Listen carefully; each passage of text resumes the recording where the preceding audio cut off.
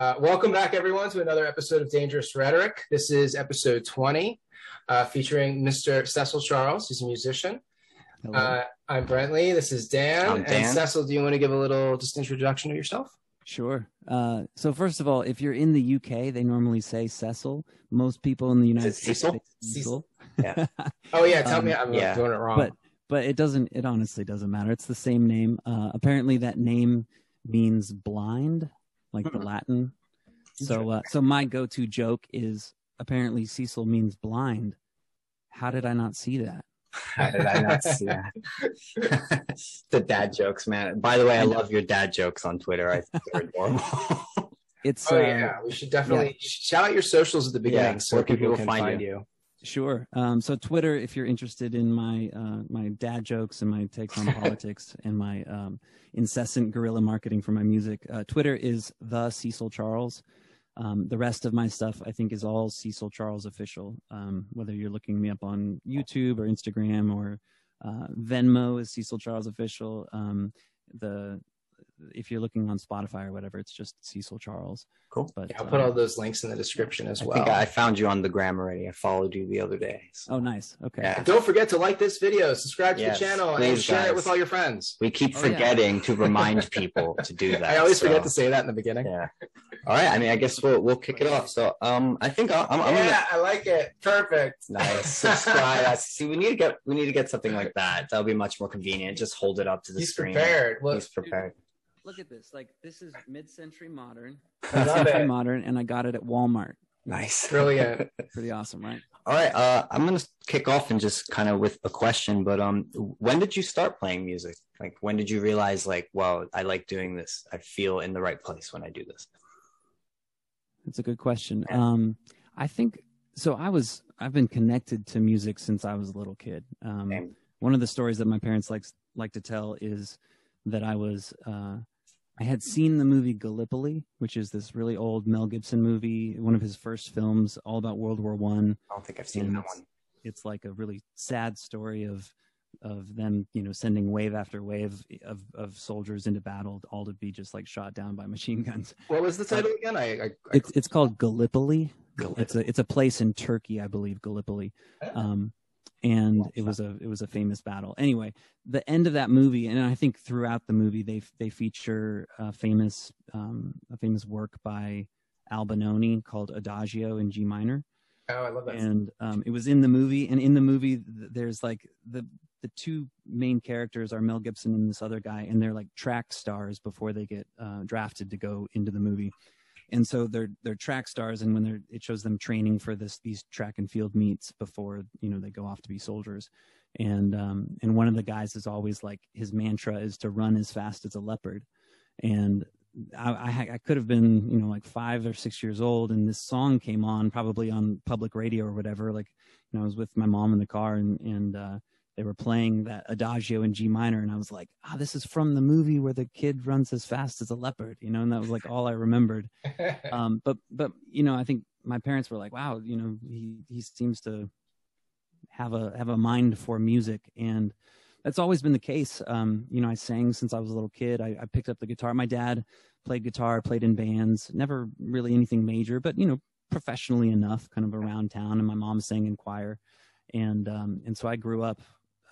I would say musical in the sense that it was something that I loved, though not necessarily like strictly going to school for music or whatnot. But I played the guitar since I was 9, and I'd been singing, before that. And it wasn't until I started really taking lessons and learning about music theory in early to mid high school that I realized how much I liked learning about music. And even though I still didn't ever go to school for music, there's something I think very beautiful about how notes relate to each other, and how chords are built, and which notes and melodies work over which chords, and that kind of thing. And that all sounds kind of nerdy, but the whole point of this is like, I always liked it. And then once I hit the end of high school and then got into college, I started songwriting. And so for me, that was that was something new. I'd learned to play, Eric Clapton songs or the Beatles or things like that, that I grew up listening to, some jazz. But it wasn't until I think I started songwriting that I realized that I could create my own thing. Yeah. And I think that's that's an interesting step for any artist who is learning some craft, is starting to do their own thing. And so it was, through college and then ever since that I've just been writing a lot. And so I went to the Naval Academy. I graduated in 2004, and I didn't end up spending much time active duty in the Navy. They had a surplus of junior officers. And so a bunch of us ended up just going into the reserves and not having to do the full 5-year commitment that most people have to do. And so I ended up going back to school. Thank you for your service. Sorry, again? Thank you for your service. Oh yeah, thank you. Like I said, I was active reserves for a couple years. So I did, a weekend a month and 2 weeks in the summer and whatnot. But it wasn't the normal career path for an academy grad. But I ended up going back to school and got my master's in business. So I kept doing things other than music. Yeah. And there was some point in probably 2010 or so that I just decided to dive in and was going to go out and like play my own stuff at open mics or whatever, and figure out what that was, to like take my own music and make a name for myself as a musician. And that became super fun. And I got the interest of, because my songs are pretty jazzy, even though, again, I didn't go to school for music. I'm not a jazz player, but it's not always necessary, man. It's not always necessary. Definitely. I play drums. I started at 12. Okay. I thought about going into college for it, but I couldn't get into a music program because I'm a sight read. Right. So I ended up studying writing and majoring in that. But I think the key to being what you are as a musician is it's in you. You pick the instrument up and you don't put it down, because it speaks to you. There's something in you that's compelled to do it. So I think whether or not you go to a school and you study the theory and all of that stuff, it's important, sure. And I think it will definitely make someone more technically proficient as a musician. But man, some of the best musicians I know in my life are all self-taught. None of them, went to school. So. Yeah. And, I think there's something to be said for the fact that we don't know where creativity comes from. Yeah. It's mysterious. Yeah. It's totally mysterious. And I think a lot of people who don't spend a lot of time being creative, they don't necessarily realize that for creators like us, it's just as mysterious. I mean, there's nothing. We don't even understand where the ideas come from. They just come somewhere, I think that's why it's so deeply related to like religion often and spirituality and stuff like that, because it's almost symbolically like the creator himself, right? It's like this need to create is something very deeply human. I fully agree. And I think that, I think we are, a lot of existential philosophy is like trying to get you to take a look at your own thoughts and where they come from, and helping you realize that you don't even really know why your thoughts pop into your head, and so that's true for everybody. We're all sitting around like thinking we have a grasp on what's going on in reality, when in truth, it's like all of these things that pop into our head kind of just popped into our head. And I just said that just now, not really knowing why I just said that, but creativity is the same thing. And maybe it seems more so that way because people are kind of they believe that they're in control of their thoughts. And I think creativity is one of those things where the more you do it, the more you realize that you just kind of put yourself in the right mindset, or you put yourself in the space. And then you just like leave yourself there for a while. It's like a flow state that you kind of access. And one of my favorite things is improv. That's why I like improv so much. Although it's definitely a different mindset as a musician than, say, writing a song and structuring a song. I think you really need to be able to do both. You need to be able to like have that organization to structure a song, but the song itself comes from that mysterious space where I think improv comes from. Oh, completely. So for me, it's like when I hear a melody, it's usually because it's like popped into my head either from nowhere, or I've heard like a shred of something else. A piece of something else. Yeah. Same thing with me, like a rhythm. New. Yeah. Yeah, exactly. And so it's like, as long as when I hear something that I think has quality, that I then go like sing it into my phone. I use my voice memo, like I have thousands of voice memos on my phone of me like humming, probably at like 2:00 in the morning. It's like, it sounds terrible, but it's me singing into my phone so that the next morning I can. I have a friend who does the same exact thing. He has like a whole phone full of just recorded notes of like random little tidbits of ideas from throughout the day. Yeah. And at least the voice memo used to just like label voice memos like voice memo 1, voice memo 2, and now it's just labeling them based on where you are geographically, like what street you're on. And so you have to like remember, like, oh yeah, this was the melody that came into my head when I was walking down so and so street at this time on this day. Exactly. So there's something cool about that too, though, that tech is able to kind of record when you record the exact time and place where the spark initiated. It's, I mean, I don't know how musicians did it 100 years ago. I mean, especially you and me, like I'm not great at sight reading either. Yeah. And so, for me, it's like, I don't have that tool set I couldn't just go write down what I hear. I need to be able to create it either with my own voice or get on a guitar and figure out what I'm hearing. And if I see it and if I hear it, even just hearing it, like, if I'm listening to a song, often I am visualizing what the drummer is doing. Like I can see it in my head what they're doing just based on listening to it. But obviously seeing it too, that's kind of how I grasped. I learned in garages, man, and jamming with my friends in garages in high school, the old school way, like right. Where you just picked up the instrument and you sucked and you sucked and you sucked and you sucked until eventually you slowly started to not suck as much. And the next thing you know, you're like, well, I'm actually pretty decent at this now. So one of my favorite quotes by a musician. Are you familiar with Victor Wooten? He's a bass player. Really talented bass player. Bands. Plays with like Bela Fleck, who's like that really crazy banjo player, like super jazzy banjo. Not familiar. You're gonna have to link me later. Yeah, I'll send you a link. Victor Wooten also played with Dave Matthews quite a bit. Okay. Yeah. Anyway, just incredible bass player. And he was talking about his childhood and like the family house music environment that he grew up in. And he was saying, how people, when they learn a language, like they're just encouraged to immediately, even if they only know one word as a child, as a babbling infant, they're encouraged to use everything that they can and just to talk and to experiment and to use language. And he said, most of the time in our culture, when people are learning music, they're not encouraged to just play. They're encouraged to practice to get to a certain level to where, everybody agrees they're competent enough to then actually play alongside the other people who may be playing. I've seen many people quit just from following that route, because they get so discouraged. Whereas, I gave up the whole rock star dream, but I think that's partly why I enjoy music so much. I never approached it with this idea that I have to be the best. I wanted to sit down and play it because it helped relieve stress. It brought me a lot of joy. It brought me a sense of community. I've met so many like interesting, fascinating people throughout my life just from sitting down and playing music with them, and it could have even been a moment.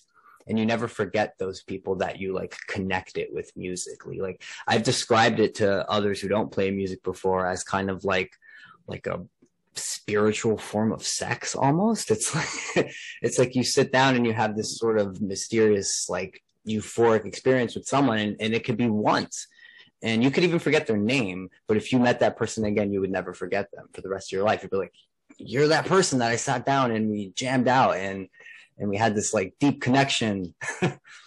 So I fully agree, and I think that there's something in beauty itself, whether it's music or something else. I think there is something there that creates a feeling of meaning for human beings. Yeah. I mean, I think we can get into this conversation, sure, which I kind of was hoping that we would, but I absolutely. That things like things that are beautiful, and that's a tough thing to define, I understand, but there is something about experiencing beauty and that being a specific way in which to create meaning in your life. Yeah. And I recently, so Clifton Duncan, if you guys are interested, especially as artists, I didn't know your artistic background, but he created a little Twitter group where, for artists and all of us kind of talking about what it's like to be artists in this day and age. And link me, man. I would love to peek in on that and join. Yeah. Well, one of the things I've always been creative, man. Like I was drawing since I was a little kid. I tried to write my first novel when I was 10. So, and I picked up the drumsticks at 12 and I just never put them down. And like I said, I do think it's like for humans in general, but definitely if we're going to look at like psychology and temperament, and I don't know if you're into Peterson and all of that and like the big five, but there's definitely something about certain people that they just have this creative inclination that compels them to do it. And if you were to stop them from doing it, they would be like plants that aren't getting any sun and nourishment. We would wither and we would die. Like we have to do it, It's so funny. I said the same thing. One of my best friends, I was talking to him last night about how it's sustenance, like it's food for our being is whatever that meaning or whatever that thing is that we get out of either being creators or enjoying something that has like aesthetic quality to it. And that was what I was going to say is like Clifton shared this, I think they took it down from YouTube, but it's on BitChute still, but it's a Roger Scruton documentary. It's like an hour-long documentary. And he was a very famous philosopher in Britain, I want to say over the last 30 years or so. Douglas Murray interviewed Roger Scruton. That's an amazing interview. Douglas Murray's book right here. Right. Yeah, exactly. So, Douglas Murray and Roger Scruton were contemporaries, though I think Roger Scruton died within the last 5 or 10 years. But, all that to say, like he did this documentary about beauty and how culturally there was a point where we started deciding that beauty was, or that art was more of a concept than actually something like it was enough for us to simply say that is art because I say it's art. Mm-hmm. And one of the big examples that he used was, and I don't remember the name of the person who did this, but it was a famous thing where they basically just put a urinal, like an overturned urinal, in a museum and said, this is art. Wasn't that Man Ray? Was that Man Ray? I know it. I forget, but I know what you're talking about. That was like the Dada movement, I think. I'm going to just look up Dada toilet, and I'm sure it's right. Exactly. And just like a box on the ground, like that's art. It's called Fountain, and it's a ready-made sculpture by Marcel Duchamp. Yeah, okay. And it was like 1917. It consists of a porcelain urinal signed R. Mutt. Interesting. R. Mutt, exactly. Yeah. So that whole documentary, I mean, that was the first time I think I'd seen it put so eloquently about like, this is what we used to consider beauty. And then there came a point in time where we decided that our old concepts about beauty were limiting or not enough or whatever. And you had this kind of counterculture art. Exactly. And what Scruton's point was like, we're left with these things that we're told are art, but they're not having the effect that beauty has on us. They're not having that meaning power. Yeah, exactly. That staying power, right. Why a classic becomes a classic. Right. It's why even when all the years pass, we still talk about those very few things that have that staying power, and it goes for painting. It goes for any art form, I think, novels, Yeah. And, so I'm in this, I'm into thinking about those things because it seems like it's all related. It's all related to the growing sense of nihilism and cynicism that we see in all other aspects of our society too. And especially right now, man. Especially right now. And we'll get into that stuff too. I like Lil Nas X is like a perfect example of that I say I just can't stand. I mean, look, to each their own. If that's the shit you're into, that's the shit you're into. But frankly, I think these people, a lot of them in the pop Hollywood world, are just massive narcissists more than they are artists. And I'm not saying that artists aren't narcissistic. Actually, many artists are. Like, it is a very self-centered type of thing to pursue. Although my personal opinion is it doesn't have to be. I think it should be a mixture of both. It should be personal, but it should be also transcendental. Your art should be able to tap into something universal. Otherwise, we could ask, is it art or is it not art? But these people like Lil Nas X, it's like, stop giving them your money, man. Stop giving them your attention. Stop, just what was that other guy? What was this other guy who just recently, Grimes announced that he's planning to purchase a planet? Yeah, Lil Uzi Vert. Whoever that is. I worked in a school with Zoomers, so I know this shit. He wanted to purchase what? A planet. Yeah, he's buying a. How you can do that? I don't know how he's doing know. it. I don't know what he's paying. I don't know who he's paying, but Grimes announced that this guy was processing paperwork to be the first person to legally own a planet. It's a gas giant exoplanet, which means it's not even in a solar system, and it's a gas giant larger than Jupiter, which means you could never actually like land on it or do anything with it. Again, to each their own. If that's how you want to flex your wealth and your money, but it's like, what the hell are you doing for humanity? And it's like people are criticizing Elon, and yeah, I understand that. Not Elon, but Bezos. And I understand the criticisms there, but at least he's like advancing tech and like doing something of note. You just paid a whole bunch of money to say you own a planet that you'll never be able to get to anyway. So it's like, this is the type of shit I think that ruins art, you know, and then the kids are growing up and thinking these are the artists, you know, and it's like, no, these are corporate shills. These are these are people put before us, and the hype is generated around them. But if you stripped away the costumes, if you stripped away all the fancy stage stuff, how much sustenance is really there, you know? Right. Well, so what I don't know is, you know, my ignorance is like, have we always had shitty, narcissistic art forms alongside the quality ones? Like, probably have they always been there throughout humanity? Probably, but I think there was definitely in the past. I think things were a little more meritocratic, and that, you know, something spread around because it had that staying power. Whereas now, because of the internet, because of the dominance of, say, the corporate world and how it's tied into the internet, they could take someone and make them famous just by simply promoting them, whether or not they're really talented or not.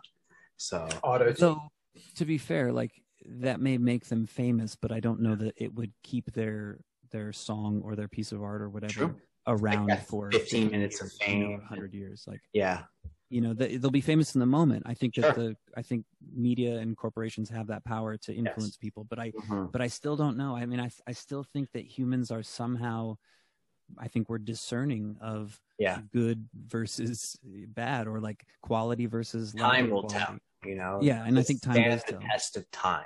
Yeah. Right. Yeah. And I think the thing is about conversations like these is I'm not sure what the answer is, because, you know, we're not going to go in and forbid people from making certain kinds of art, or maybe we should.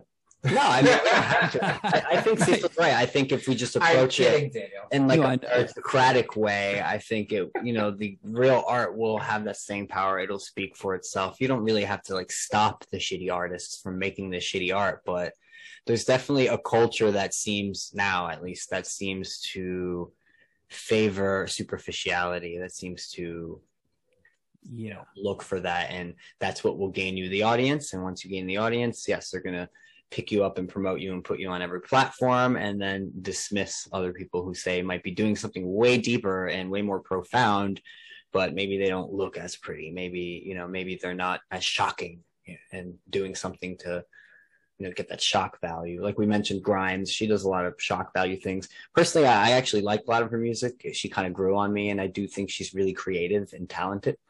Okay. But I think we do have a music culture now where they're looking for shock value. You know, it's why Lil Nas X riding on a pole, you know, and like pumping Satan is like getting all the attention. And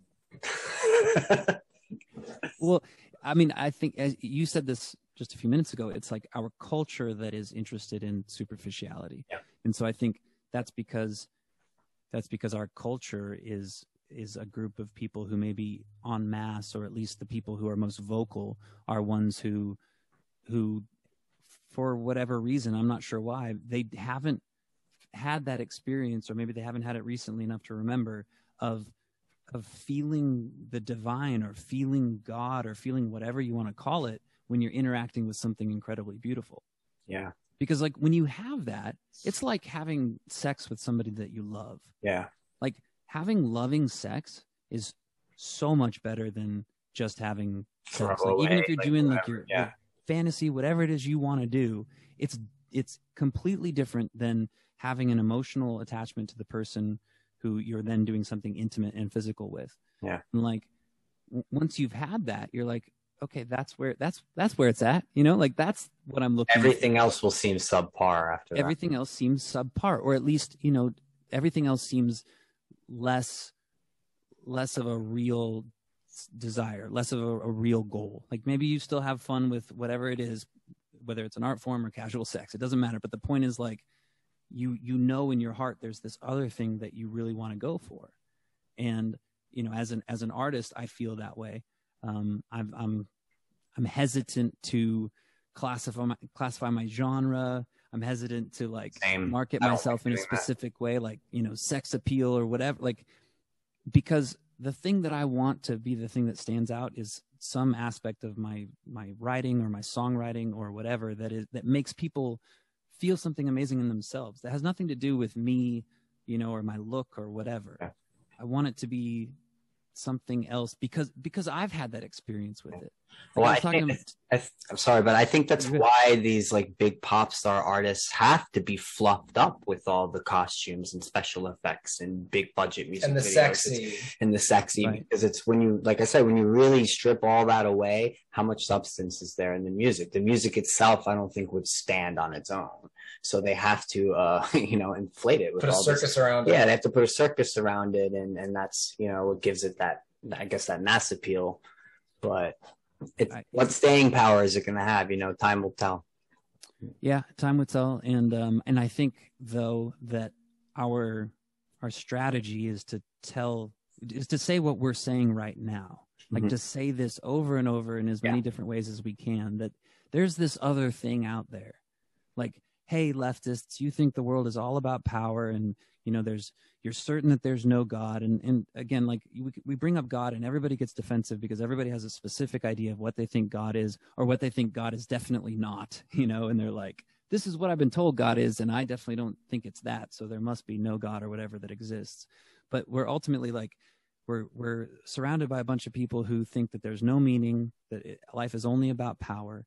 And it's like, I'm sorry, but no, there's something so much more interesting to life than your shitty little, the radicals are very miserable people. I've come to realize that more and more as I've gotten older. And I was a little more, I guess, SJW-ish when I was younger and in college. Sure. But we've said it on the show before. It's natural for young people to want to change the world. And once you start to become aware and learn things, you see the suffering. You see that there is evil in the world. You see that there are things that need to change to some extent or be fixed.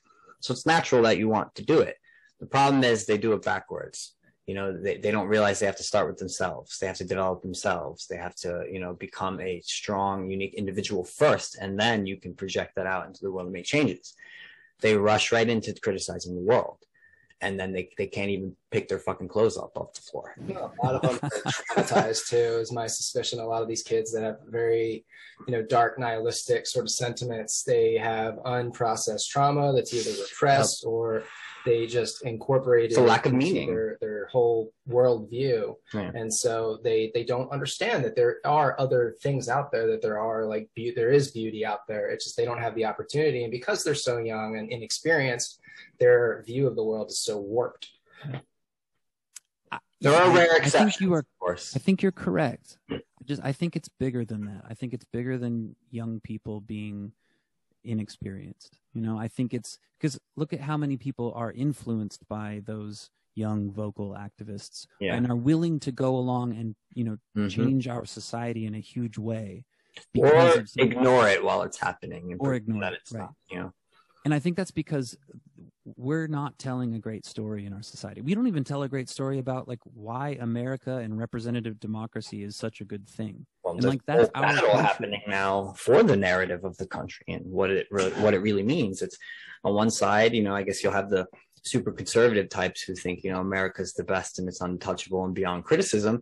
And then the other side, it's like America's inherently racist and evil, and it's just evil and it's not savable. We need to just destroy the whole system. And the truth's somewhere in the middle, and that's where we're going to find it. We have to realize there are things worth conserving. And then there are things where, yes, we need to perhaps rearrange the chairs a bit and figure out how we can change things. Balance, balance. Well, I think because nobody's talking about why it is we have representative democracy. Yeah. Like what purpose it serves. And it didn't really even click for me until this last year. But the thing about representative democracy, you have to even go back before that. You have to look at history and see the truth of that statement that says that as you get more power, you become more corrupted, that power corrupts, absolute power corrupts absolutely. I mean, that may not be a hard and fast statement that it's always true in every case, but it certainly seems to be the case in a large way, that you give people the ability to do whatever they want, and there's no social boundary or groups of people who are telling them they can't or keeping them in line. And the human being, when it has no boundaries, can spiral off into some dark places, and people do some really dark shit. Thinking of like Lord of the Flies right now, and which is still probably a more extreme example. And I don't think things are that dark, but I understand what you mean. There is a reason we have social order, and that there is a community to, even if you're not passing laws, but to at least put a sort of moral pressure, like Jordan Peterson talks about this, but like a moral pressure or an expectation that, hey, like there are certain values that we need to conserve because that's how we've created this and how we sustain it. Well, otherwise it'll fall apart. I think you're right. And I think that's even like a slightly not separate discussion, but like the second note of this discussion. Because I think the first thing is just to say, like, psychologically, humans are not great at controlling themselves if they have no boundaries. And so this thing called representative democracy basically pits everybody against each other, such that we keep any one person or any one organization or whatever from staying in power for too long. That was the intention, at least. Exactly. That's the intention. And of course, every system can be corrupted, will be corrupted. But I guess the concept of it, it's like, what's the alternative? What's the alternative other than trying to give people the greatest amount of freedom, while also realizing we can create this structure that keeps people? It's kind of like crabs trying to like climb out of a bucket. We're all keeping one crab from getting too powerful because we're all able to pull that crab back down into society, and that crab doesn't get to become a totalitarian or a dictator or whatever. And so that the crab analogy. Right. I mean, some people use lobsters. I'm partial to crabs, but I'm partial to crabs. It's not a condition. Don't worry, folks. So I wanted to ask you about like some of your musical influences, like who are your favorite bands, your favorite musicians? That could be from any genre. I listen to a lot of different genres. So. Oh, me too. Yeah. So I was raised on, I would say, the Beatles as like my first and foremost band that I really got into. And I think that's a great place for anybody to start, because not only are they really talented, but they play in all sorts of genres. Yeah. And they obviously loved all kinds of music and let it influence their writing. And so for me, that, I also love all kinds of music. So, I mean, Billie Holiday, Ella Fitzgerald, Louis Armstrong, jazz players who, as singers and musicians, Nina Simone, I love Nina Duke Ellington, John Coltrane, like In a Sentimental Mood. Miles Davis. In a Sentimental Mood, I think is my favorite jazz standard. So I love jazz. I love funky things. It's interesting. There's a neo soul artist named Lewis Taylor who was getting big right around the same time as like Jamiroquai. So like late 90s, early 2000s, kind of that time when neo soul was having its revival. And anyway, Lewis Taylor, I would say he's more talented than Prince, and a lot of people are going to get mad at me for saying that, but that's probably because they haven't listened to Lewis Taylor. But the dude was like Marvin Gaye and the Beach Boys, love Marvin Gaye, and Prince, like all rolled into one. He had like kind of a prog rock side of him, and then I love prog rock, funky. Then you would love Lewis Taylor. I mean, amazing voice, amazing. I have to check it out. And just like big fan of that stuff. Pink Floyd, Rush. Oh yeah. I love, like, rest in peace, Neil. I was so devastated by that news of Neil Peart dying. I wonder, is it Louis or is it Lewis? Sorry, Lewis Taylor, Taylor. Save him for later. Go back and check British him out. multi-instrumentalist. Yeah, no, I haven't heard of him either. But yeah, Daniel was probably like 10 when Jamiroquai came out, and I'm like 8 years old. Now, I'm 38. So. He's 31. You're gonna be 31. I'll be 31 in September. I'll be 31 in September, right? I'm 38 also. Oh, you and Brenda are the same age. Nice. Yeah, exactly. 1982. May 3rd. May 3rd. Okay, I'm November 4th. It's 2 days before my mom's. She's May 5th. Cinco de Mayo. There you go. Cool. It's a good month. So also, let's see, Michael Hedges, if you're not familiar with him, he was one of the first acoustic guitarists like in the 80s to start doing like all of the percussive tapping up and down on the fretboard. If you've seen, I love that stuff.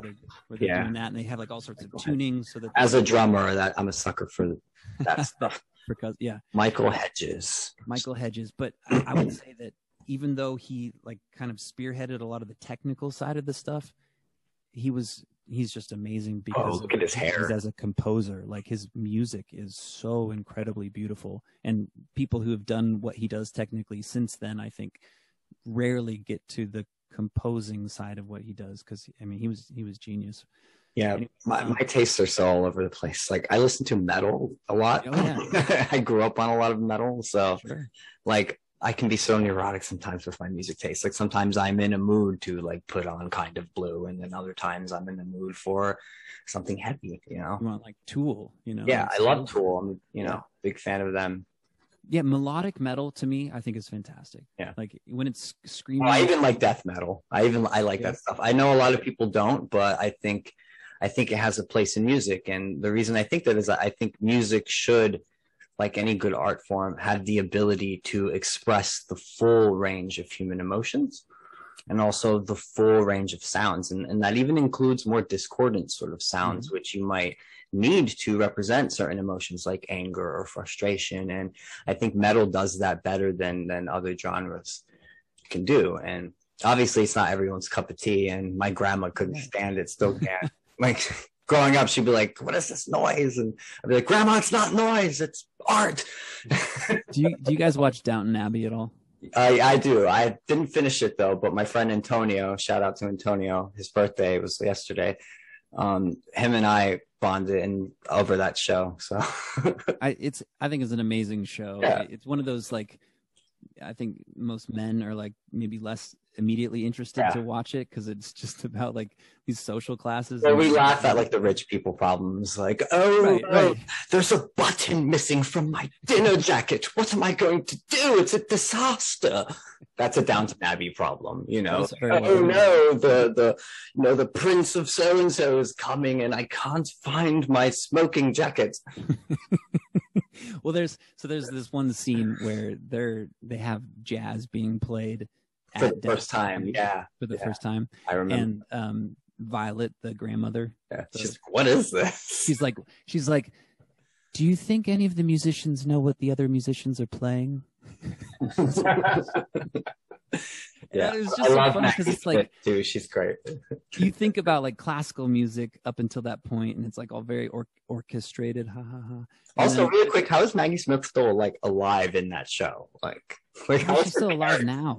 Yeah, I'm like, how is her character still alive in that show? 90s, like, because like when the show starts, it's like right. Like before the Titanic sank, and then before World War I kicks off, and she's already old as hell. And then like they go into 1920s, into the 30s, and I'm like, how are you still alive as a character? Like, didn't kill you off yet? Oh, she's born in. I recently went and looked her up. I was like, what did she look like as a young person? Because she was beautiful. Yeah, she was beautiful. But I was like, I have no idea who this person. She's always looked like she looks. Yeah, I mean, even back in Harry Potter and whatnot, like from before. But anyway, I think the funny part of that joke was just like, you know, music is very orchestrated, and then jazz, they're all doing different stuff. And, and her comment, like, dude, do they even know what the other person's playing? But that's what I like so much. It's funny because it's like she's not able to hear that as quality or as value in some way. It shows their Britishness too, you know, because I think personally jazz is one of the like greatest, most American things come out of America, you know, an American art form, true, you know. Well, and even jazz though, you know, it's interesting, you know, I mean, jazz is so many things. It's not one word for way too much, but you know, even jazz, you know, you listen to, I'm more partial to like a jazz standard because I like I like to hear people do their best to like play the head of the song, as it's called, like the main melody. And then they'll like, if you listen to old Billie Holiday recordings, they'll like it'll just be instrumental playing the main melody all the way through. And then she'll come in and then she'll actually sing the verse and do it. And then it'll be done. It'll be like a 2.5 minute song. And it's just interesting to hear like how creative they can be kind of within sometimes less slightly is more structured, like Twitter's like that, having to try to condense, your idea, what you want to say into this small space. Which is very different than like an 11-minute Miles solo or whatever. But I love that stuff too. I love it too. Like, I'm into prog, and like my favorite metal bands, like Between the Buried and Me, they're really weird, but they have like freaking like 17-minute songs. And I like Devin Townsend. I don't know if you know Devin Townsend. I don't. I've heard the name. You should. He's to me one of the most underrated musical geniuses of our era. I would love to get him on the show. You cannot pin that man down. Yes, I can't put him into a genre because he's done all of it. He's influenced by everything from death metal to like J-pop. Crazy Canadians. And speaking of getting musicians on a show, which one of the podcasters is going to get Eric Clapton on their show? I don't know. I would love to chat with him though. We don't have much of an audience yet to give him. Right. No, I understand, but I'm just like, we're all kind of in this community together of these heterodox thinkers, and we have all these podcasts that we all love, and they're like forces to be reckoned with now in this world. And all of a sudden we've got Eric Clapton over here kind of taking a stand. He hasn't chatted with anyone yet. Let's get him on one of these podcasts. Let's it'll probably be Rogan. Yeah, we'll see. Yeah, probably be Rogan or Peterson if I had to guess. Yeah. But still, it's like I want that to happen because one of the things that that Nicole Arbour was talking about was when she interviewed Jordan Peterson, they had a conversation, and I don't know the full details of this, but apparently Jordan Peterson was approached by Omega Watches to be a person on the billboard for Omega Watches, like as one of their what's the word that I'm looking for, like not a spokesperson or whatever, or to be sponsored by Omega Watches. And I think in the course of the Nicole Arbour Jordan Peterson conversation, he said that he had turned down that offer or something like this. I could be totally misremembering it, but her main point was like, we need to have our intellectual heroes on billboards on the side of buildings. Like, we need to have these people who we all look up to. We're spending hours and hours and hours of our lives every week listening to these people talk about in-depth, interesting things.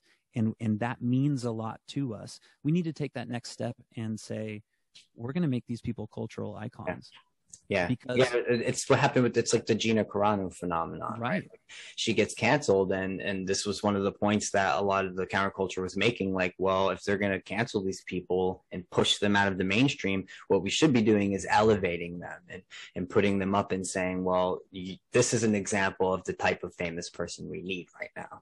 So exactly. I agree with you. I don't have enough money to sponsor a billboard, but no, but if Omega Watches was approaching Jordan Peterson and he's controversial, then I think other businesses, some businesses are going to be open to that. And we as a community need to like encourage each other and encourage our champions, if you want to call them that, to lean into that, to like, let's show people how,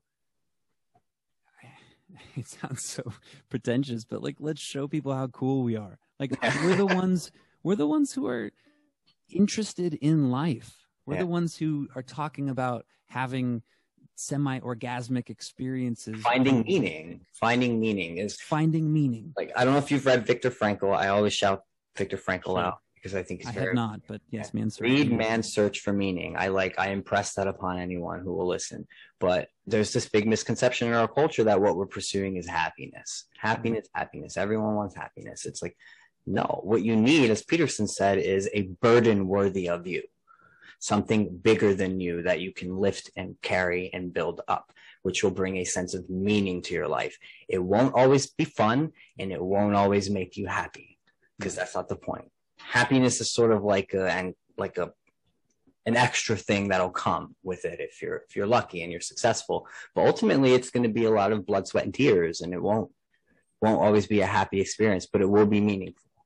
And I think a tragic movie or a sad song, it doesn't necessarily make you happy, but it definitely like gives you value. Yeah, you feel this is important. Like what I just saw, what I just heard is important. You can't even articulate why it's important. Right. It might be, you know, related to that general narrative structure, like, you know, the archetypes and all that Jungian. I mean, I don't know how much is true about all that, but that's why these, you know, classics, you know, the novels, the stories, for example, that stay with us have that staying power. It's like there's this deep sense of meaning that we can't quite explain, but it's there, and you know it because when you read a good book or hear a good song, you feel I'm in the right place. Like, well, frankly, I mean, we all have this experience of, you know, we're popped into this existence. Right. It's easy for us to imagine that we were like put into the existence from somewhere else, because all of a sudden we essentially wake up here. Maybe we chose to be here. And we're aware of the fact that we're going to die. And so it's very easy to say, okay, I'm just this temporary thing that's like a stranger to the world. I don't feel like I necessarily fit here. I know that I'm temporary because I know enough as I get older. Like I see people die. I know that that's going to be me. And I think that it's easy to stop there and not search anymore, and to simply take this nihilistic view of life, like it all ends in death anyway. You know, whereas that's whereas why the thing that we're talking about, like the meaning, in my opinion, is the other half of this whole story. It's the other half of like, yes, we are impermanent, or at least this version of us is impermanent, and yet there are these things that we can experience in life that we experience through hard work, or through somebody else's hard work, or whatever, that make us realize that, hey, not only does life have a value that's inherent in it. I mean, shit, you can just like spend time looking at a leaf on a tree, and you can spend enough time looking at that and being like, God, this is beautiful. You know? It gives you a reason to keep going. Exactly. You know, and back to Frankl, but this was the thing he was really trying to get to in this book. So Viktor Frankl survived concentration camps. Right. And when he was a psychiatrist. So when the Nazis took over and all of that happened, he was pulled away from his research and his work, and separated from his families, and thrust into this horrible place where he witnessed the most horrible things you could possibly imagine. Being a psychiatrist, you know, while he's in this place and suffering, he started to people watch and analyze and watch the other prisoners. And what he was trying to figure out was, what was the difference between those who kept going and those who just gave up? You know, and naturally that's not always going to be the determining factor, obviously, in a situation like that, whether or not you die. I'm sure there are plenty of people who did not give up and were pulled into the gas chamber anyway, right? Yeah. But he saw many of these prisoners just lose all hope and will to live, and just wither away and give up. And he wanted to try to understand, what was it? And he found it was that sense of meaning. The people who kept going and struggled, they had something that they wanted to live for. For him, it was his work. He's like, I need to get back to my work because it's important. And he took the situation he was in, and he actually made it part of his work. But other people, you know, it was like, I need to find my wife. You know, I need to get back to my kids. I need, whatever it was something beyond them, something bigger than them, that they had to continue for. And I think that's what that sense of meaning is. It's the thing that keeps us going through the suffering, through the bullshit, through the fact that, like you said, we're just kind of thrust into this experience. We have no idea what the hell it is and where we're going. And we know we're going to die. So we know it's definitely going there. So it's easy to become nihilistic if you don't have that sense of meaning. Speak for yourself, mortals. Yeah. I plan to live forever. Brent thinks he's going to live forever. It's not going to happen, Brent. You never know. Cecil, do you want to play? Is this a good time? You want to play a song? Well, before he played it, I wanted to go over the recent situation that happened with you. Do that first? Sure. Yeah, of course, because, you know, we talked about Peterson, and we're talking about this cultural divide that we're seeing, and this cancel culture, right? If you like that term or prefer that term. And it's crazy to see how it's affecting even just regular people like us who aren't, say, these big famous people, in all of these really small ways in our own personal lives. So you recently had a show scheduled, correct? Correct, yeah. And this was at a venue in Virginia? A venue in North Carolina. North Carolina. Yeah. Yeah, a venue called Little Brother Brewing. And The long and the short of it was I had booked the gig maybe a month and a week ago or so. And this was a gig that was supposed to happen last Saturday. So a week ago.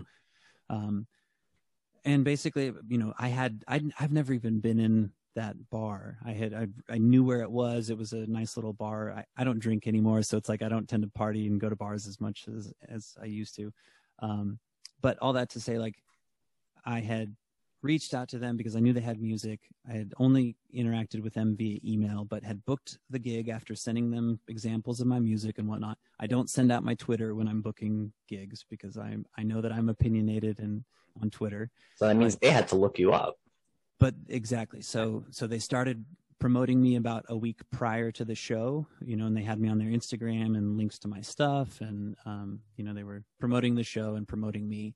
And then 2 days prior to the show, so the Thursday before the Saturday, I was at an open mic playing in Greensboro to go promote the fact that I'd be playing an actual show and let people know who I was. And having finished the open mic, I get back and on my phone is this email saying, "Hey, we've canceled Saturday's event, conflict of interest." Was all they said. I was like, okay. And so I responded immediately, like, conflict of interest, please elaborate. Yeah. I'm here at another show, like promoting. There are people interested, you know, in coming to this show. So the next morning, so then Friday, so one day prior, he got back to me and said, yeah, well, some patrons of ours had looked up your comments on social media and sent them to us. And, you know, you're welcome to use your voice. I don't remember the exact wording, but it's basically you're welcome to use your voice, but we can't encourage you by booking you. And they never said specifically which of my comments or any specific comment was the one that was so deplorable. It's probably easy for us to get or assume what the types of comments are. Oh yeah, I mean, you know, like I'm not a fan of vaccine passports, and I'm fine telling people that. And I'm not a fan of identity politics, and I'm fine telling people that and telling them why I think those ideologies lead to nihilism and a lack of meaning and destructive human behavior. And it's like, I'm not sitting here telling people that they all need to go to hell and I think terribly of them as people. You know, I'm sitting here saying there's this problem in the way that a large number of people across the world are looking at life right now. And we've had it before and we've seen where it leads. And wake the F up. Yeah. It wreaked hell on the 20th century. Exactly. And so that's all I say, you know, and I'm not saying anything that people like James Lindsay or other people don't say, you know. But you know, okay. My dad was like, "Oh, surprised it hasn't happened, you know, till now." Yeah. Well, you know, look, there's and he agrees with me. He was like, "Well, yeah, okay." We're all for the right of association, you know, and I think, you know, any venue or whatever, if they don't want to associate with someone, that's fine. But I think the cowardly way that it's done, that they can't even be upfront about what it is that they disagree, is reprehensible. But I think it's just, they're creating a culture where they are shutting down dialogue. They're going to stop people from having these really important conversations simply because they don't want to be associated with any ideas they disagree with. So it's creating this divide. It's like, oh, well, I can't platform you. If I platform you, then that automatically means that I must agree with your ideas and the things that you're saying on Twitter. And it's like, no, dude, you could platform someone who you maybe agree with in some way, but don't agree with in another way. But that's how you build community, is you bring the different viewpoints together so they can play together and the ideas can play together and we can grow. Well, and just say, well, I don't like your ideas, so fuck off. Yeah, well, that's really going to heal the country. That's really going to make things better, right? And my songs are love songs, you know, they're sentimental. They're peaceful. I'm not sitting here playing, you know, protest songs. I mean, if I was like a 1960s musician and everything I was doing was like, you know, power to the people and down with the government or whatever, except, you know, today's version, I could understand if I was going to get up there and just sing a bunch of stuff that was anti whatever. And they were maybe, hey, we don't need this in our place. I could understand that more, but it's like, I'm there to sing, you know, half originals, which are mostly romantic, and then half covers, which are like Justin Timberlake and Britney Spears and Oh Brother, Where Art Thou? And, you know, it's like, And it's like you're not being canceled for the art anymore. You are literally being canceled for just a differing opinion that really has nothing to do with the music that you're playing. So, and I think businesses are taking a terrible direction in deciding that they need to be some sort of arbiter of truth or of opinion, you know, in the world. I mean, I think ultimately it's like, you as a business, whatever you do, you just need to do that thing as well as you can and be moral about where you source your product. Yeah, well, it's not like you're calling for violence or anything like that. No. And if you were, that would be different. You know, it would be understandable why a business would say, "Hey, we want no association with that guy." Right. But I'm sure they take money from conservatives. I'm sure conservatives drink there and give them their money. Yeah, exactly. Yeah. And it's like, and I don't even know if I consider myself conservative. I'm not even sure what that means. Like, we're moderates. We don't know either. We don't even like the labels. You know, he leans right, I lean left. Look, on certain things, I'm more conservative, and on other things, I'm very liberal. So, and I think it's not impossible to hold conservative positions in some areas and liberal ones in other areas. And I think all of these labels and stuff, it's not helping us right now. It's just further dividing the country. You need to pick a camp, and fuck that. I don't believe in that shit. Well, back to our earlier part of the conversation, like the big thing that I wish people understood was, like, humans get corrupted when they're powerful. So we have this system of government that keeps anybody from getting too powerful, hopefully. Like, if we're fine tuning that system, if we're doing a good job of maintaining that system, that's its whole point, is just to keep people from getting too powerful, because we're not sure that we can do anything more than that. We're not even sure that we can really, like, direct people what to do. We're really just saying, okay, we're going to let you do pretty much whatever you want, and we're just going to keep any single person from getting too powerful, because the alternative is for the government or whoever's in authority to step in and say, this is how you must act. This is moral, and this is what you must do. And, like, that gets bad super quickly. Yeah. I mean, churches do that, and that's fine. But churches don't have legal authority over their parishioners. It's setting a bad precedent, and exactly, we agree. We don't see it heading anywhere good. You know, like I said, it's going to shut down dialogue, and it already is. And the next thing you know, you're going to have half the country not talking to the other half. And boy, I don't want to see what that's going to lead to, but I have a bad feeling. This is your full-time gig, right, Cecil? Yeah. So it's like, it messes with basically they're just like, telling you don't have the right to make money because they don't like a few, or somebody, not even necessarily the business itself, but somebody who decided to complain to the business, and whoever that person was decided that they got to take away financial opportunities from you. What's even crazier is now they're creating a system like that where it doesn't even matter what your, like, political ideas are anymore. It's going to be just based on whether or not you got these freaking shots. Right. Whether or not you're allowed to make a living, whether or not you're allowed to work. Just be careful there, Daniel, because we must be very careful about. Look, I'm not advising anyone to get it or not get it. I'm just saying we are creating a culture in which we're it seems like we're segregating people based on this. Talk to your doctor. Yeah. Talk to your doctor. YouTube does not allow you to give medical advice. But that's if it works for Tim Pool, it should work for us. But like I said, obviously businesses have the right to associate and stuff, and we have the right to criticize them and say, hey, we think the decision you're making is a bad one. Like you said, they probably have conservatives who go to their place, who drink there, who hang out. Maybe those people should just stop supporting them. And I think maybe that's the best way we can even counter this. Don't give them your freaking money. Don't give them your attention. If you're going to discriminate based on the jab, if you're going to discriminate based on, say, what I'm saying on what someone's saying on Twitter, and you don't just want to operate a freaking business, I'll go to another establishment. And I don't know how else to resist it at this point, because I don't want to force anyone to do anything either. And we're not those people. Right. They didn't break the law in canceling me. I mean, we didn't have a contract. And so, they didn't break the law. And they didn't necessarily inflict or impinge on my free speech either, in the sense of they're not keeping me from speaking my mind.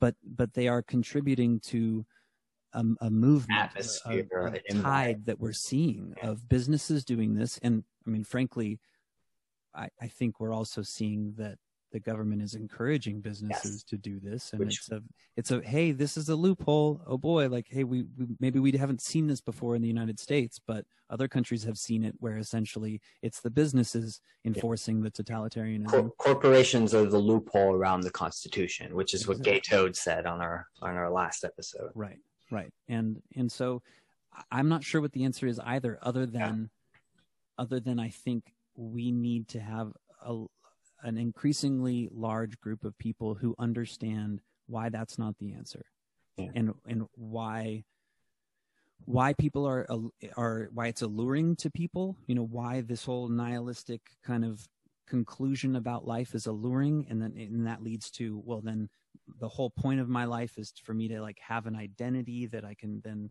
posture against other people's identity, and and that it's in group, out group, and I'm going to make certain that I win because it's power. And it's such a miserable way to go through life. It's completely miserable. And they want us to be as miserable as they are. That's what it seems like to me. Well, I mean, misery loves company. It's an adage, but it seems true. And I think, so as much as it's easy to get really mad at these people, and I think what we have to make certain that we're balancing this with is us showing them how much fun we're having. Yeah. How much more fun life is for us. That's what we're doing here. Like, hey, you want to cancel Cecil? Well, we're going to say, hey, Cecil, we'll give you a platform. We'll let you talk, and we'll let you say what you have to say if they don't want to let you. And I think culturally, that's what we have to do. It's the counterculture. It's the counterculture. If they want to cancel us, well, sure, whatever. Go do your thing and be miserable together. We're going to go over here and have fun, have a great time, have these awesome conversations. So, yeah. Then anybody that wants to watch it can watch it, and if they don't. They don't have to. It is what it is. But stop trying to make us as miserable as you, and we don't want to join your cult. Leave us alone. Right. I've got my own punch. It's got a specific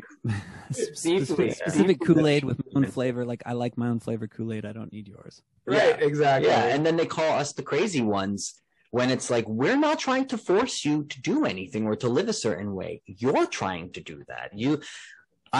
So I'm convinced some of these people, if they could, or if they had the balls and they knew that they could get away with it, would force that mask on us. Oh yeah. It would inject us forcibly if they could. And that's how scary some of them sound. But I don't know. I don't think they're as much as the majority as say the Hall of Mirrors of social media and the mainstream culture makes it seem. Just look at the ratio of these things, of these like really totalitarian posts, say on Twitter. Right. It kind of makes it obvious. I think we're more the majority, and the powers that be want to hide that, obscure it. They want us to feel isolated and alone. They want us to feel like we can't stand up.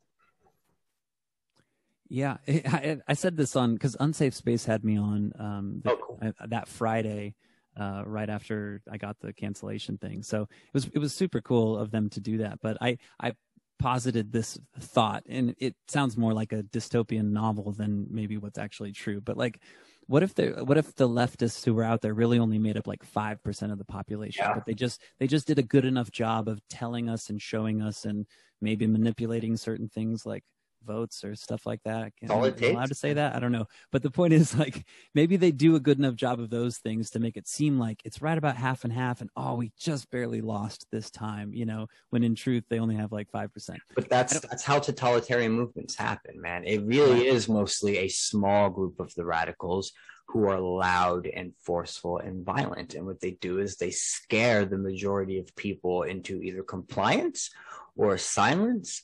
And it's like very few, I think, even agree with the ideas. I think a lot of people are just too scared to say anything. And it's why we have to break ground. It's why people like us have to step first and say, look, guys, if you can step up, you're not alone. And if you do, you will have support. You will have people, who rally behind you. And, even if your livelihoods get taken from you, we'll find a way. We'll help lift you up. We'll start a freaking Kickstarter campaign or whatever the hell we have to do. We'll have you on our show. And as much as Twitter is part of this problem, it's also part of the reason that I have hope. Because what Twitter does is it's a place where the whole point of Twitter is talking about ideas. Yes. That's like what we get to do. and we get to do that with people all over the world. You know, even the three of us are having this conversation right now because we met. Twitter. Yeah. Appreciated each other's thoughts enough, you know, just the words that we write are thoughts enough to then say, like, I want to be you know, more in contact with that person and keep listening to what this person has to say. And so Twitter for me, I mean, I really only started using it consistently a year ago, you know, maybe a month before George. I started like last month. I made one years ago in college, and then I'm like, I can't keep up with more than 2 social media. So, but I didn't even know. I got so frustrated with Instagram and the shadow banning, and Facebook too with the shadow banning, that like, I know Twitter's not too much better, but I'm like, all right, I guess I'm going to use this platform more because I can't get anyone to see anything on the others anymore because all my posts and stuff get buried. So yeah, well, and then the cool thing, I guess, about Twitter, in the sense that we're still able to at least post as much as we are, is I was able to, when George Floyd happened, you know, see that very distinct difference between the videos that people were posting the day of a riot or of, you know, whatever was happening, social unrest, and then immediately see how that was portrayed in the media. Yes. So I could see like the real thing, yes, and then I could see how the media described it, and I could see how different those two things were. And for me, I mean, I've never been left leaning. I've been kind of libertarian my whole life. But I wouldn't say I ever like watched CNN or anything like that. Like, it was not, I always kind of disliked their take on things, but that changed into, holy hell, these people are like manipulating evil the world. They're evil, man. Charlie Chester. Non-stop. I mean, that conversation with Charlie Chester, like that. Which one was that? It was Project Veritas. Veritas. Charlie Chester was the guy that they sort of honeypotted with like Tinder dates and got him to admit that they were.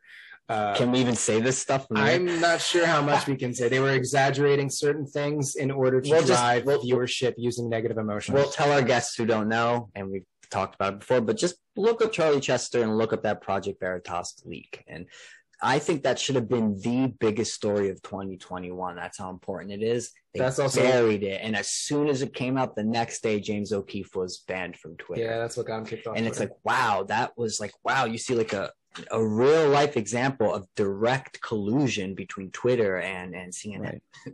Or watching the New York Post get banned from Twitter for running the Hunter Biden article. Crazy, man. Yep. What? Like, how, you know, and so I wonder, like, is the rest of the country aware that even happened? I don't think so, man. I don't think so. I know there were a lot of people that said that didn't hear anything about the Hunter Biden laptop story at all. And when they were told about it, they were like, gee whiz, had I heard about that before the election, I would have changed my vote. I would have voted for the other guy. And they knew that. Of course they knew that, which is why they buried it. That's why they buried it. And then they censored any sort of conversation about it. And they even made, I think, the link to the video. You couldn't link to any of the content from the laptop from a lot of the socials, including Facebook. But yeah, they do a really good job at squashing these sort of, you know, anti-establishment pieces of content, whether it's, you know, the Hunter Biden thing or discussions about, I don't even want to say it. Yes, the election. Yeah, discussions about the election. And the shots. It's like there are certain opinions you're just not allowed to say. And if you do say them on the air, you have to follow them up with like, oh, well. All these disclaimers or disclaimer, don't cancel me, please. Yeah. And then even then it's not enough. Yeah, it's not enough. But yeah, man. All right. You want to play a song? Yeah, sure. This. Okay, so whatever you do, you know, I'll just do it. Don't do it there. I'm just gonna do it. So.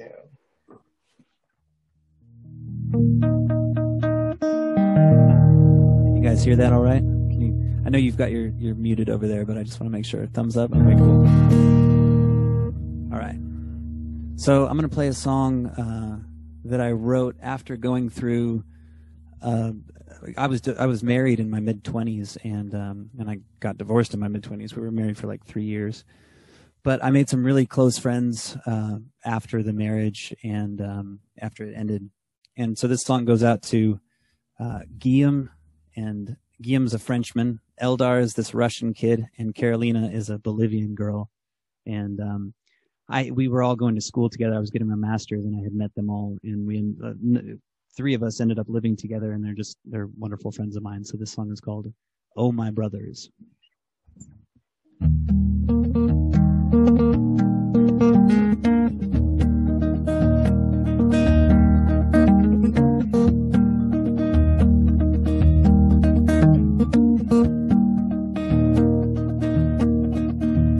Found me somewhere I hope you never know. That ring I wore love semaphore, it ended up as no more than an empty hole. An empty hole.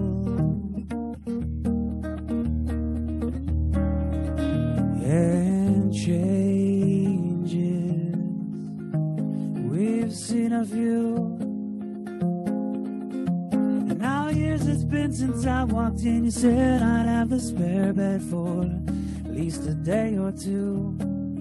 Well, now that day seems long ago. The Russians moved on, I know, and Lena's found a boy. Now she ain't gone wrong, no, but anywhere I'll know you're there till we're dead and gone. Till we're dead and gone.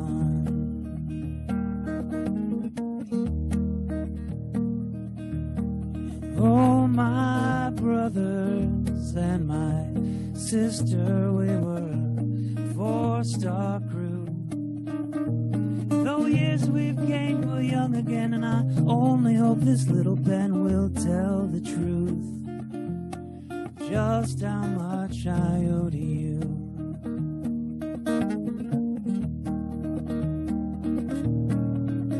And changes we've seen a few. Now years it's been since I walked in. You said I'd have a spare bed for at least a day or two. Well, now that day seems long ago. The Russians moved on, I know, and Lena's found a boy now. She ain't gone wrong, no, but anywhere I'll know you're there till we're dead and gone. Till we're dead and gone. Till we're dead and gone.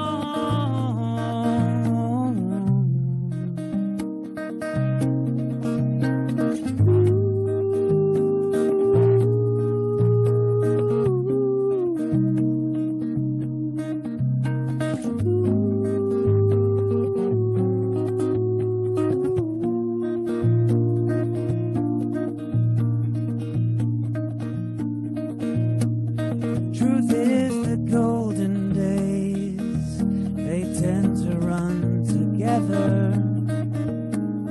But little memories of North Star trees and tall when the sun might last forever. And that one time, yes, that one time when I had a lot. Although my brain went soft, my shirt came off, you sat me down, put me back together, yes you did. And changes, we've seen a few. And now years it's been since I walked in. You said I'd have a spare bed for at least a day or two. Well, now that day seems long ago. The Russians moved on, I know, and Lena's found a boy now. She ain't gone wrong, no, but anywhere I'll know you're there till we're dead and gone. Till we're dead and gone. Till we're dead and gone.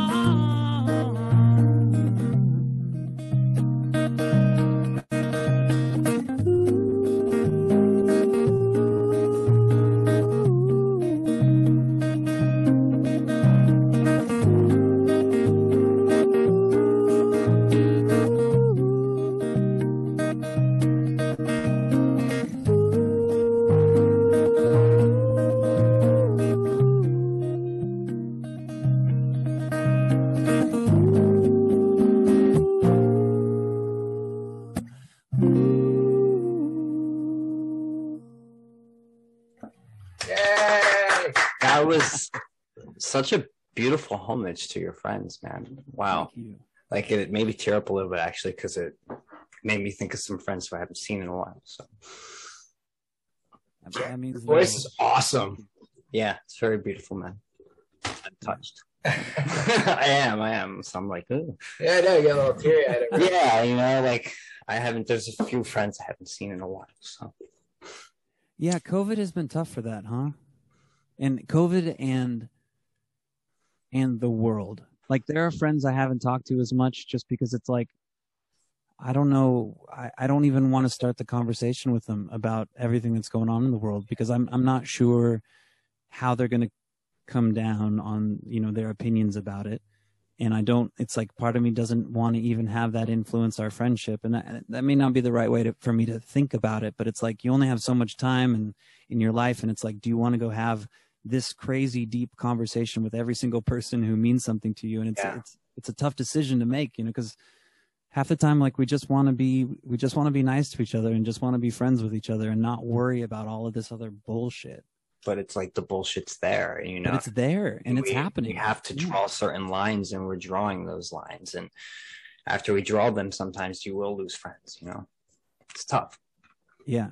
You lose friends. You can lose family members. You know, and I mean, I think about the times preceding a lot of the really bad things that happen in this world. You know, and I'm sure that human beings have gone through these same questions of like, how do you stand up in these pre-violence times? I mean, we don't know that things are going to get really bad, but they could. I hope they don't, man. I hope they don't. I don't want them to get there at all. You know, and I think the only way to do that is finding some sort of way to communicate and encourage each other in these times before they get violent. You know, and exactly what we're doing. We need to, and I say this all the time on Twitter, but like we need to tell a better story. And every day I think like I need to do a better job telling the same story than I did yesterday. And I'm not exactly sure how to do that.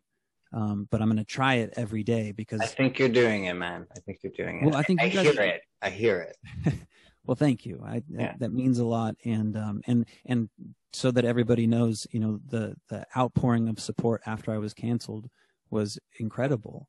And, you know, I like I said, I went on Unsafe Space with Carrie Smith and Carter Lauren, you know, that very day. And I've been listening to those two people for over a year, you know, and we are making new friends also. So there's definitely a silver lining to it, but there's a silver lining. And you know, like you said, there's certain conversations that maybe we're afraid to have with certain friends, and, you know, and we might have to have those conversations sooner than later, unfortunately, but I don't know. So much of it, I think is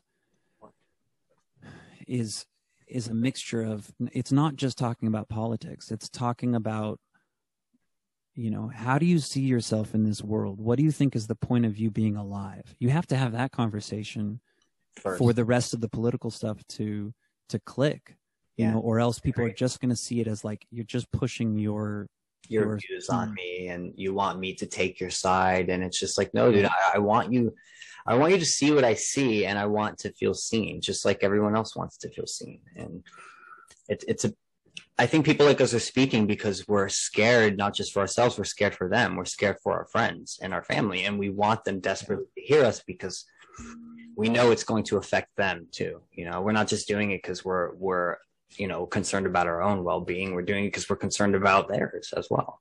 So, well, I think we have all the tools. I mean, we have real examples in history where shit like this goes really bad. Yes. And then we also have the carrot side of things. We have like, look at the joy that we find in life based on not looking at life this way, but looking at it something other than this way. It doesn't even have to be this one specific thing, but it's something other than cynicism and nihilism and meaninglessness.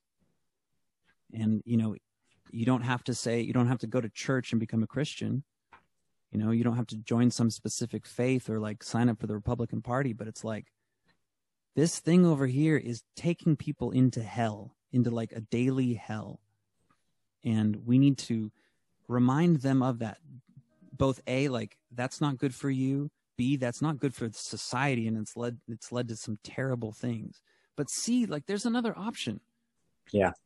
You know, you don't have to think that way, even though all of these people, and it's like reminding them that for whatever reason, and I'm not even sure, I keep saying it this way, like, I don't know how much of everything that we're seeing is orchestrated, or if it's just because the cynical victim narrative is so alluring to the victim part of our psyche. I think it's both. I think it's both. Yeah. I think so too. But, you know, you're like trying to tell people, like, they're pushing this on you. I mean, some aspect of our society is pushing this thing on you, and you don't have to listen to it. You don't have to choose that. You can choose another way. There is another way, and we have to lead, right? We have to show them by example that there is another way.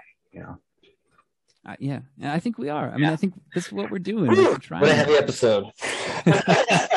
This episode's been awesome. Yeah, dude. So Cecil, thank you so much for coming on to the show. Thank you, for that beautiful song. And, I hope your friends realize how good of a friend that they have. And I feel like we just made a new friend too. So I agree. Yeah. Thank you. Thank you both, Daniel and Brentley. Thank you so much for having me on, and you're doing great work. I'm excited to share this with everybody, so that, I mean, at some point it's like all we're interested in is hearing people grapple with these tough ideas, because it makes us more excited to grapple with those ideas. Like, we see them having fun grappling with it, and we're like, okay, maybe this is a fun thing. Yeah. This isn't just like sitting in church and being told what to think.